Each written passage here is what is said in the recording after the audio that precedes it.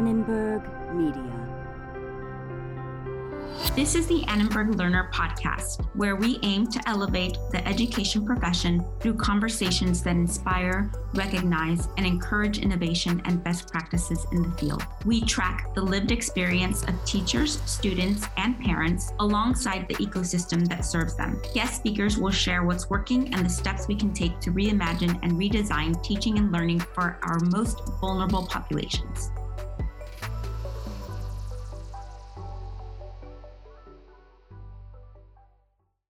Welcome, everyone. My name is Nati Rodriguez, and you are joining the Annenberg Learner Podcast. And with me today is Elmer Roldan, Executive Director at Communities in Schools for Los Angeles. Elmer is responsible for overseeing implementation of CISLA's strategic direction and annual goals, collaborating with CIS National and CISLA Board to ensure CISLA's success, raising the annual operating budget, managing organization-wide budget, finances, and external relationships and partnerships. Mr. Roldan most recently served as Director of Civic Engagement in the Office of the Superintendent at LAUSD, where he developed and managed strategic partnerships for the superintendent, oversaw policy implementation, and communicated district priorities with LAUSD's diverse constituents, including elected civic, business, and community leaders. He brings experience from United Way of Greater Los Angeles, where he served as an education program officer before being promoted to Director of Education Programs and Policy. In these roles, he led strategies to increase high school graduation rates in LA County. His experience also includes Brothers, Sons, Selves Coalition, where he worked to improve outcomes for boys and young men of color by advocating for positive alternatives to punitive school discipline and reducing criminalization in communities of color. Camino Nuevo Charter Academy, where he served as senior advisor to the CEO, and Community Coalition, where he dedicated 12 years to the South LA community as a youth organizer, fundraising manager, and director of education programs. That is a long bio, Mr. Roldan. Thank you so much for joining. It's an honor to have you on this podcast. The honor is all mine, and please call me Elmer. Okay. And Elmer is also the father of two and is a product of LAUSD. So we will definitely touch upon that. And I'd love to hear a little bit more about your story. To start, there's been some news across the nation around the recent recipient of a $133 million donation from Mackenzie Scott. Can you talk a little bit about the impact that this will have at the national level and in LA specifically? Once again, thank you for having me, Nati. It's a real pleasure. And to start with this story, obviously, this came as a huge blessing. This is like that golden ticket that every single organization and institution across the nation wants to receive. And we were just as shocked and surprised as everybody else to get this gift, but also very proud because it's a stamp of validation about the hard work that our team is leading. And just wanted to clarify that collectively 41 organizations in the CIS network received $133 million. So that is 40 affiliates, of which Communities and Schools of Los Angeles is one, plus the CIS national office. So that makes 41. I wish we had received all 133 million, but we are very proud to have received 2.25 as our portion of that gift. Has the organization, either at the LA level or the national level, talked about how the funds will be used and deployed? Well, I can talk about the Los Angeles, plan to spend this money. It's going to have a huge impact in accelerating our strategic plan, but also deepen our current partnerships while expanding to serve more students and more schools and what we call historically proud communities. Really, our aim is to spend the money in four parts. One is we're going to save some for a rainy day because we know that times are unstable and the organization likes to plan. And so we're going to put some money in the reserves. The second portion of the money is going towards staff retention. As you know, the country has been undergoing a huge migration of staff who are, choosing different careers, choosing to step away from their current work and take a break, or explore jobs in a completely different field. And so for us, we want to make sure that we demonstrate to our staff how much we appreciate and value them, but also recognize that the cost of living is going up so much. And so we've given our staff an immediate bump in pay, and then we're also going to increase benefits as well as other perks to demonstrate how much we value them and put our money where our mouth is. The third part is very exciting, and that is that we're going to invest in the growth of our organization's impact. And so we want to serve more students by increasing the number of staff at each of the schools that we are at, and grow to serve more schools as well. So we want to partner with more schools in LA Unified, and then also invest in innovation, because we know families need help outside of the school day. So our plan in the next 2 to 4 years is to expand to serve students after school and during summer months. And then last but not least, this is probably my favorite part of all of this, and that is that we will launch a campaign to secure our own office space. Up to now, we have been receiving the generous donation of Creative Artists Agency, who until May of 2021 gave us free office space in Century City. But we want to have our own building where we are able to secure permanency in the community, but also become more accessible to the families that we serve. So it's a pretty bold plan, and it's one that all of us are really excited and really energized to see come to fruition in this next chapter of the organization. That's great. I love to hear that taking care of the staff is a really high priority, because that trickles down to all the people that are being served by the staff, and really to preserve the talent that is already at the organization. I'd love to just take a step back and talk about CISLA's mission. The CISLA mission is to surround students with a community of support, empowering them to stay in school and achieve in life. I need to share a little bit about how the organization does this. What are some of the programs and initiatives that are part of the CISLA initiative? So at its core, the organization focuses on helping students stay connected to schools. So the students that we serve often face behavior issues, they face attendance issues, and they face academic issues. So those are indicators, the red flags that go up, that tell the school staff that the student is in need of a caring adult who is going to support them on their journey through school. And so what our organization does is to implement what is known as integrated student supports. Other people know them as wraparound services. And really, it's a proven model that assesses where the student is. We partner with the school leadership, with teachers, with the family of the student, whether it's their parents or their caretakers, and the students themselves, because we want to make sure that kids have agency in what they need in order for them to feel empowered. And then we come up with a plan to help that student get the support that they need. And it's really in 3 stages. One is we provide individualized case management.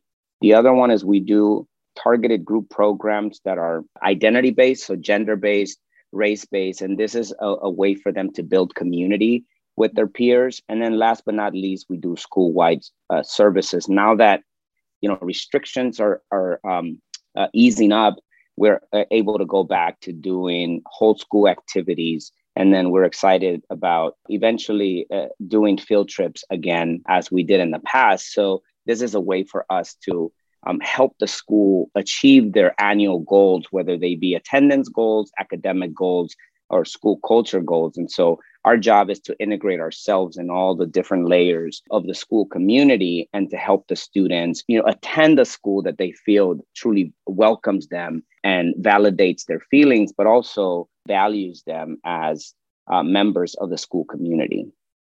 As part of its mission to advance excellent teaching in American schools, Annenberg Learner funds and distributes educational video programs with coordinated online and print materials for the professional development of K-12 teachers. Many programs are also intended for students in the classroom and viewers at home, with videos that exemplify excellent teaching. K-12 educators, students, and lifelong learners may access Annenberg Learner resources for free at learner.org. Please note, rights restrictions may limit the availability of some series. For the latest information about learner programming and availability, sign up for the Annenberg Learner newsletter at learner.org. How are students identified or families identified to be part of CISLA? Yeah, first and foremost, they're identified through the schools themselves. So as part of our partnership with the schools that we partner with, and right now we have 14 schools across LA Unified and 5 different communities. Our ratio is 50 students to each of our staff person that's placed inside of the school. They work from 8 to 3 every Monday through Friday. And we actually have a classroom where we're able to operate our programming out of. And so the way it works is we work with the school administration and teachers who they themselves recommend the students. They refer them to our program, and then we go through an intensive process of bringing them on board. Got it. What is the relationship with the parents or the families of the students? Well, it's pretty intense because, we can't be successful unless the parents are deeply involved in what's happening with their students. Sometimes the parents are our strongest partners because they're able to give us a side of the story that we don't see when we interact with the students. But also, parents feel validated when they work with us because often we act as the advocate for that parent who may not always get the best communication or most reliable information through the schools that we partner with or the school district. And so, during the pandemic, this actually became a stronger partnership. We learned from the families that they often depended on us to be the conduit of information, and vice versa. The district also depended on us to tell them what was happening with students and families because that line of communication was broken, especially in the first few months of the pandemic. Yeah, actually, I'm glad you mentioned that. I'm curious, what has changed about your work because of the pandemic? What do you think will actually stay in the way that you run the organization? And I remember distinctly that on March 15th, 2020, schools shut down. And on March 12th, our team came together to come up with an action plan to support families through school closures. And remember, when schools closed, they told people that it was going to be 2 weeks and then everybody was going to go back to normal. But we planned for the long haul. We actually knew that or expected that the pandemic was going to last much longer. And so what we did is we transitioned our program to go virtual. So we got on the phones. And then once everybody became familiar with Zoom, we got on Zoom and started communicating with our students and our families, first and foremost, to find out what was going on with them, how they were responding to the new world that we were all being exposed to. And what we learned from families was that essentials were needed. So things like food, household items, cleaning supplies, and then eventually technology, hotspots, and then money for rent and bills all became really important to families. And so we doubled down on doing direct service. The nonprofit sector, as you know, is the safety net for many families in Los Angeles, many students. And so like a lot of other partner agencies, we became leader of funding to families. So in total, we gave away $500,000 in food, essential supplies, and money to help families pay for rent and utilities. We distributed nearly 1,000 care packages. So on a weekly basis, we were doing a distribution of food and other items to families. We were dropping it off at their door, and total about 700 families received emergency funds from us in checks ranging from $250 to $1,000 to help families cover the cost of bills and rent. And if we weren't able to cover all of their expenses, then we were connecting them with other resources that became available to them at the time. So obviously times have changed, especially as jobs have returned and schools have reopened. But some of that is still needed. I think, folks forget that as everybody is rushing to go back to normal, normal isn't there yet for our families, especially the ones who are a year or two behind on rent and who suffer tremendous losses because of families becoming ill, their housing being unstable, or in the worst cases, suffering death. it's incredible the work that you were able to do. Also, I just admire the ability to pivot and address the needs that were happening at the moment and being nimble enough to do that. What aspects of that will continue to be with the organization, and how does that work as you scale? Yeah, good question. And I think what we learned first and foremost is that families want to be pulled in, and that they want to be directly involved in what happens in their own lives, but in their children's education. And so we pulled families in closer when a lot of agencies and government entities sort of left them feeling isolated. And so that is one thing that isn't going to change. We're actually making sure that the communication remains strong. And we are in this next chapter evolving our advocacy work, because what we learned is that direct service is important, but that direct service is only one side of the picture. That, in order for us to have transformative relationships with families, we have to be engaged in advocating for more resources and a seat at the table for families and students to be able to contribute to how they want to be served by the school system. So while we went back into the schools and into the classroom, we're being very mindful about how we are monitoring the way that students are returning to school and what state of emotional or mental health they are doing. And then also not forgetting that the pandemic is still alive and well for students, that, as again, people are rushing to get back to quote unquote normal. Normal doesn't look the same for the families that we serve. Got it. To your point about the supporting their mental health and helping with this transition, what support are students getting in that area? That's a big concern for students as they are trying to catch up on learning. But fundamentally, if they're not really mentally there, it's challenging to learn new things. So I'm wondering, how does CISLA address this in this transition period? Sure. We are spending more time and being intentional about listening to students and observing students as they transition back in schools. This school year has been really chaotic. And for many, it's been them learning to readapt to being back in schools. What we learned is that behavior and tension ran high in schools. So at the high school level, you had students coming back the first week and responding to social media pressures to participate in some type of challenge. So you had school destruction happening, where kids were, ripping out the soap dispenser or throwing away all the paper towels.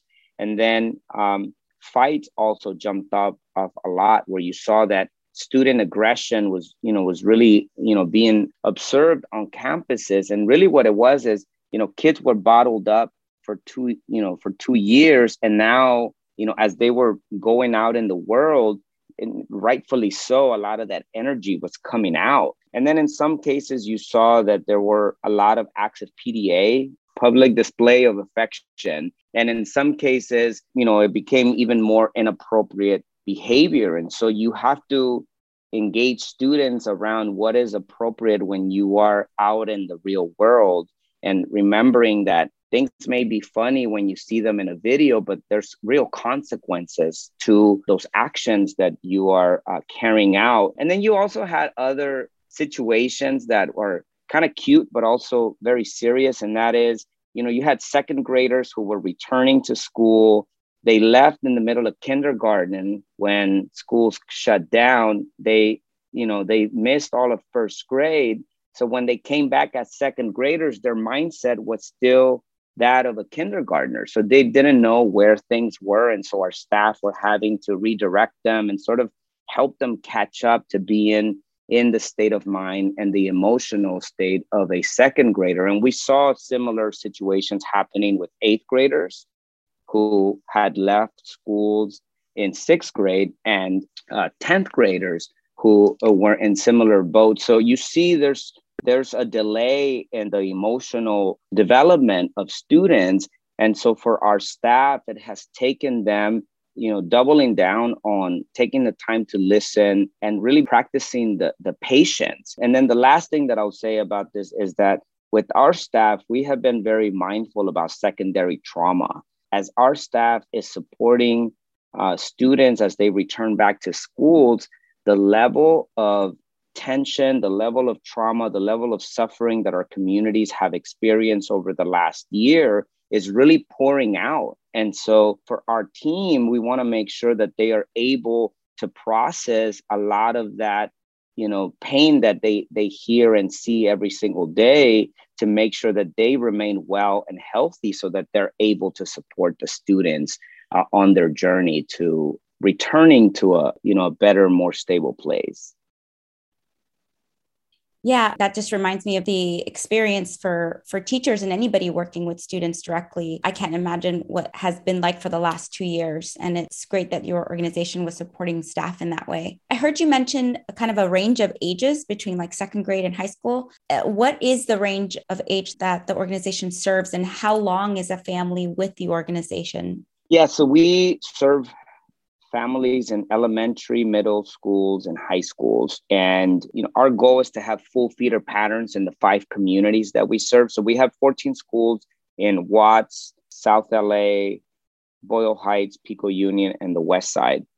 And Watts is the only community that we have a full feeder pattern, where we have 3 elementary schools, 1 middle school, and 1 high school. And so the goal is to have a relationship with the family and the students for as long as we can, because what we've seen is that if we are able to support the student in their journey, the longer that our relationship lasts with them, the better outcomes we experience. So our goal is to spend as much time with the students. We are at our elementary schools, we're starting to serve students as young as 2nd grade. And then obviously in middle school and high school, we serve all the grades in those schools. How are the schools the organization partners with, how are those identified? I know you mentioned a couple of the areas that you're focused in, but if a new school were to be introduced as you're scaling, how is that determined?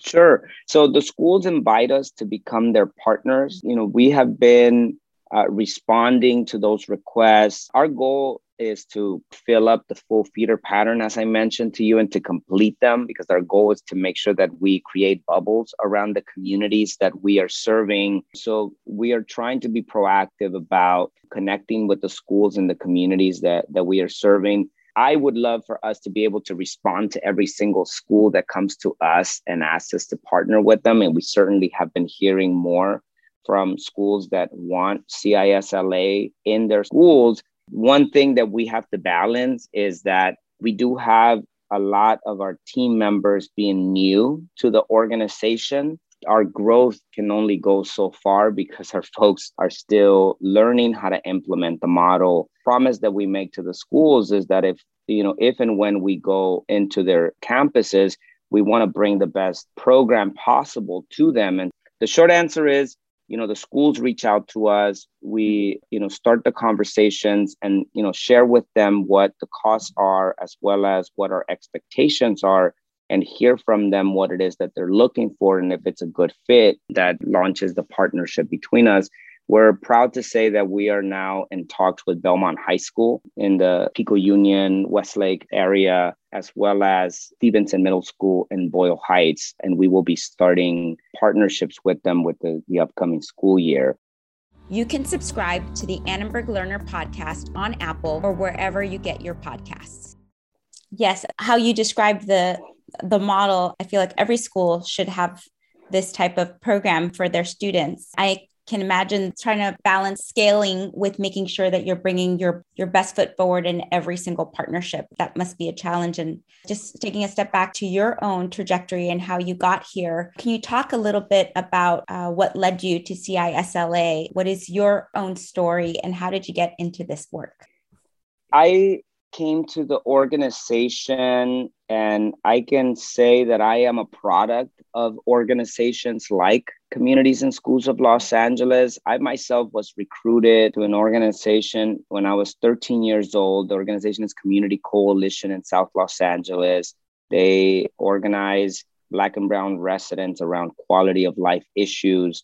And from the get-go, the organization decided to invest in young Black and Brown leaders and to really work with everyday youth and teach them that they can be a conduit for positive change in South Los Angeles. I am an immigrant to this country. So my family brought me here when I was 9 years old in 1989. I joined the organization in 1993. So as you can imagine, I had a lot of growth and a lot of learning, but I feel really fortunate that I found caring adults who not only invested in me by dedicating lots of time and energy to keep me in a place that was safe, and also invested in my own leadership to shape the way that I view the world and view the power that young people have in driving positive social change, not only in our communities, but really throughout the world. And so, when I was at the superintendent's office,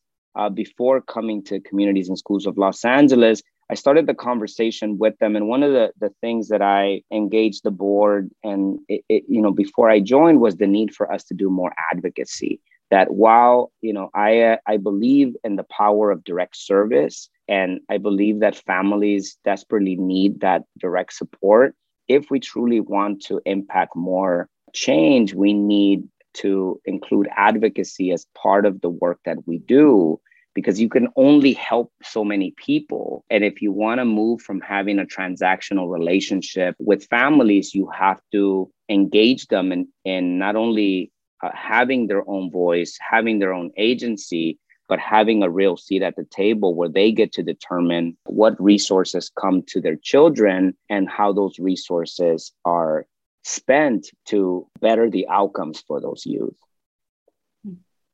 Thank you for sharing a little bit about your background.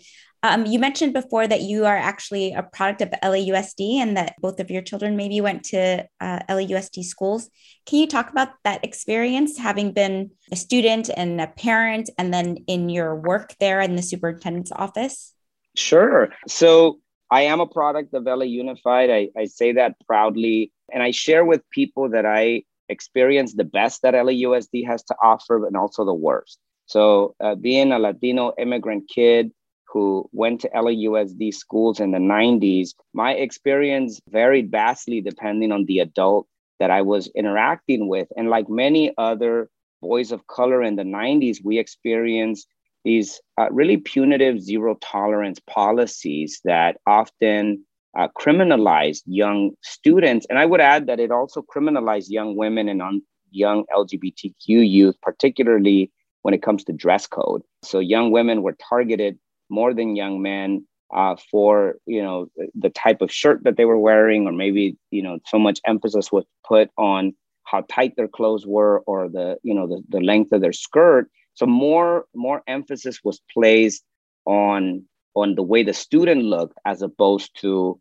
what the student was learning once they were on the campus. And my mom, she has a third grade education herself. And although she always emphasized the power of education and wanted us to go to college, there's only so much that she was able to do, not only because of time limitations, but also because of comprehension, not only with language, but also the material that I was learning. And so her engagement was vastly different than the type of engagement that I was able to have once my son attended. So my son and I are both products of the magnet program at LA Unified.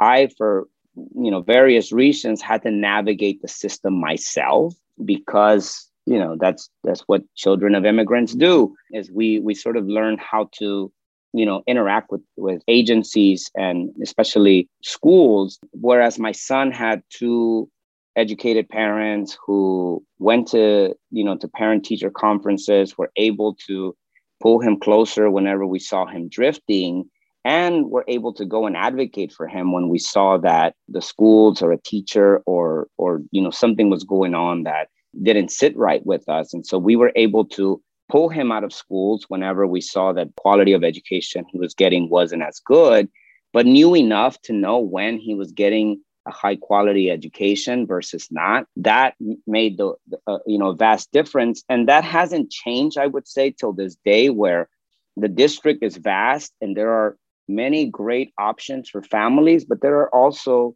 schools where, children just aren't being challenged and aren't being given the right instruction. They're not being given the right resources. And, and unless families know that is going on, then a lot of families trust the system to do what's right for children. And we know from our experience and advocacy that you have to push the system to do better by all families, because the system doesn't just do that on its own. There are a lot of forces within the school district that want to keep things status quo and want to tell you that everybody gets the same quality of education. But we know that for various reasons, whether it's funding issues, staffing issues, resource issues, every child doesn't get the same type of education. And so we have to fight harder to make sure that children are able to access the best of LAUSD and not have to suffer the consequences of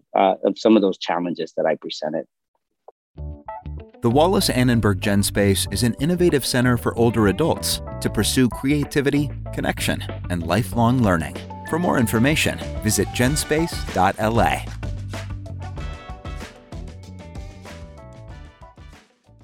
If you could pick one thing that would have a significant impact on the district and the students being served that you work with, what would that be? If you could wave a magic wand and have something change in students' lives or the school system, what would that look like? Investment in schools is the number one thing that could, drastically change the outcomes for students.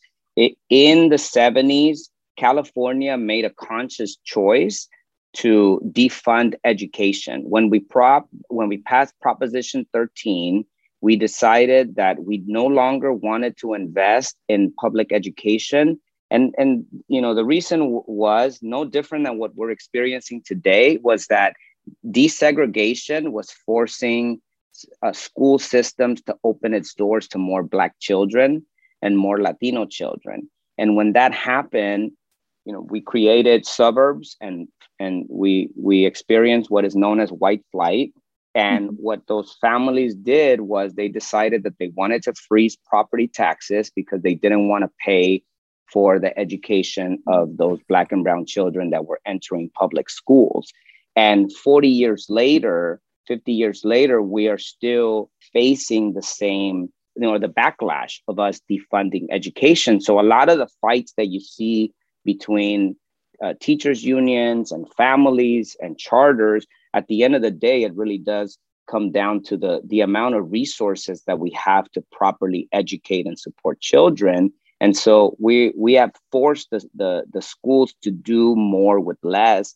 And as the need has increased because poverty has increased, you see that schools have had to become more things to more families, whether it's providing nutrition, providing shelter, providing childcare, providing medical care. I mean, the list goes on and on. And so we are asking schools to do more with less money. And that is what, to me, would drastically change the narrative or the fights that are going on. We see that happening, that we see a lot of opportunities today because this year alone, the system received an additional, I believe it was $6 billion for recovery efforts. So we're in a stage right now where for the next 2 or 3 years, we have more resources than we've had in decades. So there is an opportunity today for us to pause and truly determine what types of investments we want to make in children. But it shouldn't take a pandemic in order for us to invest in public education. Yes. And the money will run out. The amount of money could be transformative, but again, it's going to run out. And I don't know that we've really put education at the forefront the way it should be for our country to continue to be innovating and producing great thinkers, creative people to have jobs that help them to thrive. Thank you for sharing a little bit about that. I'm just going to switch gears if that's okay. I saw that you participated in Annenberg Alchemy. And for our listeners who are not familiar with this, it's a free capacity building and leadership development program designed to assist small to mid-sized nonprofit organizations and their leaders in the greater LA region. And this is through the Annenberg Foundation. Can you share a little bit about any capacity gains that Communities in Schools LA has made since your participation? Yeah. And, what I will say is shout out to Christina, our program manager at Annenberg, because I am a first-time ED. So I became executive director of communities and schools in Los Angeles in 2019. And it's my first time that I step into a leadership role. And it's no surprise or no secret that our organization was going through a transformation. We were going through a set of challenges, including, funding challenges, as well as we were in need of investing more in our infrastructure and internal leadership. I found refuge in meeting with Christina, and she recommended that I participate in the Alchemy program. And I got to say, it's one of the best things that has happened to me in my tenure. And I really appreciated it because, one, it teaches you the technical sides of leading an organization. It also made sure that our board chair was a part of the conversation, because boards are just as important to an organization's health and well-being and development as the leadership in the organization. And so participating with the board chair really helped us to analyze the health of our organization and also consider what changes needed to happen in order for us to adapt to the changes that we wanted to see happen in order for us to grow and move in the direction that we knew was possible. And so participating in Alchemy challenged us to be self-reflective, but also gave us tangible tools for what it was that we as an organization needed to do to improve the way that we evaluate our work, the way that our board is functioning. And then it also helped us develop relationships with other local nonprofit leaders, as well as with the Annenberg Foundation, which we really appreciate all of their investment in communities and schools of Los Angeles. Best Buy is committed to building brighter futures for teens through tech. With an extensive network of Best Buy Teen Tech Centers, teens are provided safe, after-school spaces where they can get hands-on experience with the latest technology in areas like programming, filmmaking, music production, and design.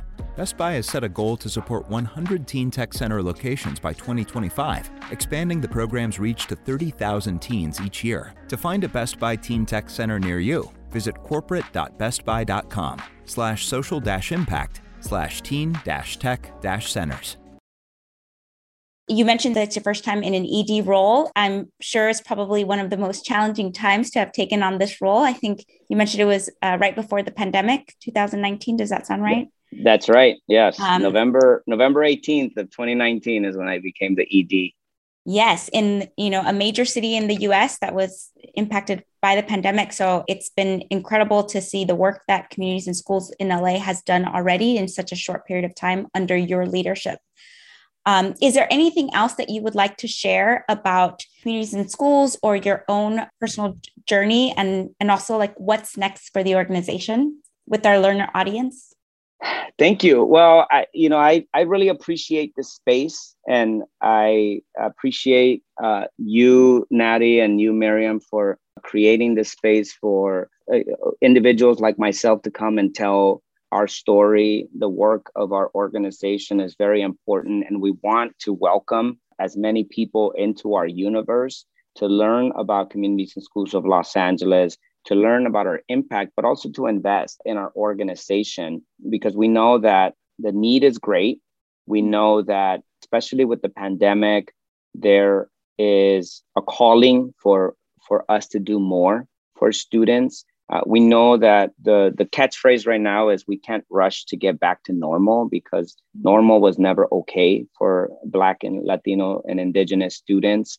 Yes. It was never okay for LGBTQ youth. It was never okay for English learners or foster youth or homeless youth. I mean, the need is so great right now in Los Angeles, and we've seen disparities only get deeper, right? The pandemic has been inclement for low income and middle income families, while we've seen the wealth of the 1% increase to, astronomical rates. And so, as we see the need deepen, the only way that we are going to ensure the students make it to the end zone is by us partnering and making sure that we invest in the wellness of children. One of the advantages of what's happened during the pandemic is it's caused everyone to pause to recognize that mental health and social emotional wellness are just as important to educating children as teaching. Oftentimes when people think about schools, they think about attendance, they think about behavior, and they think about grades, which makes perfect sense.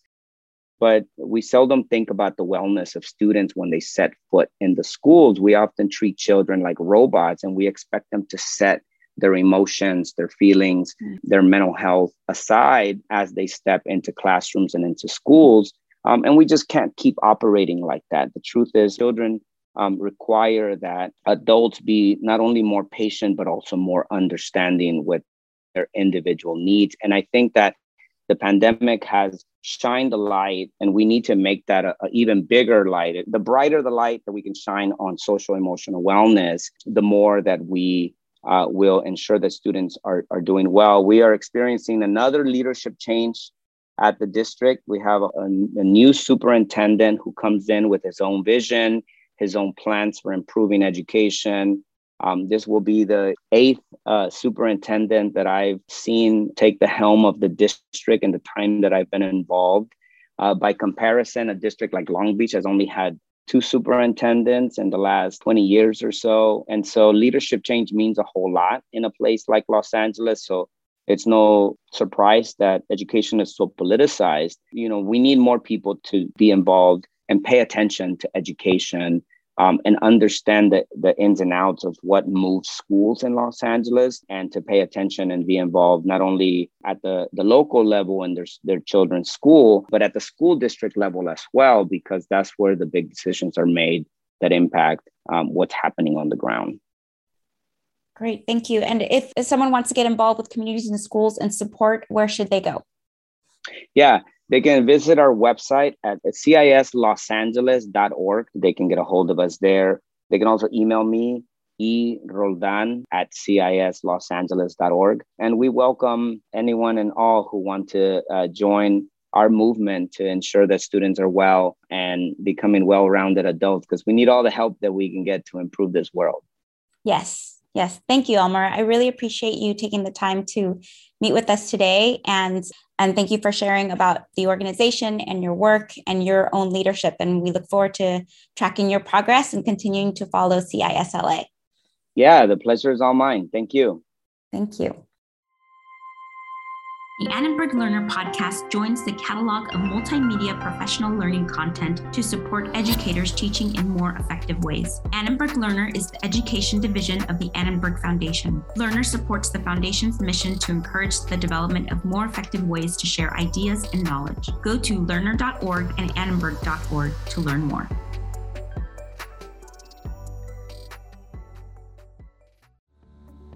You can subscribe to the Annenberg Learner podcast on Apple or wherever you listen to your podcasts.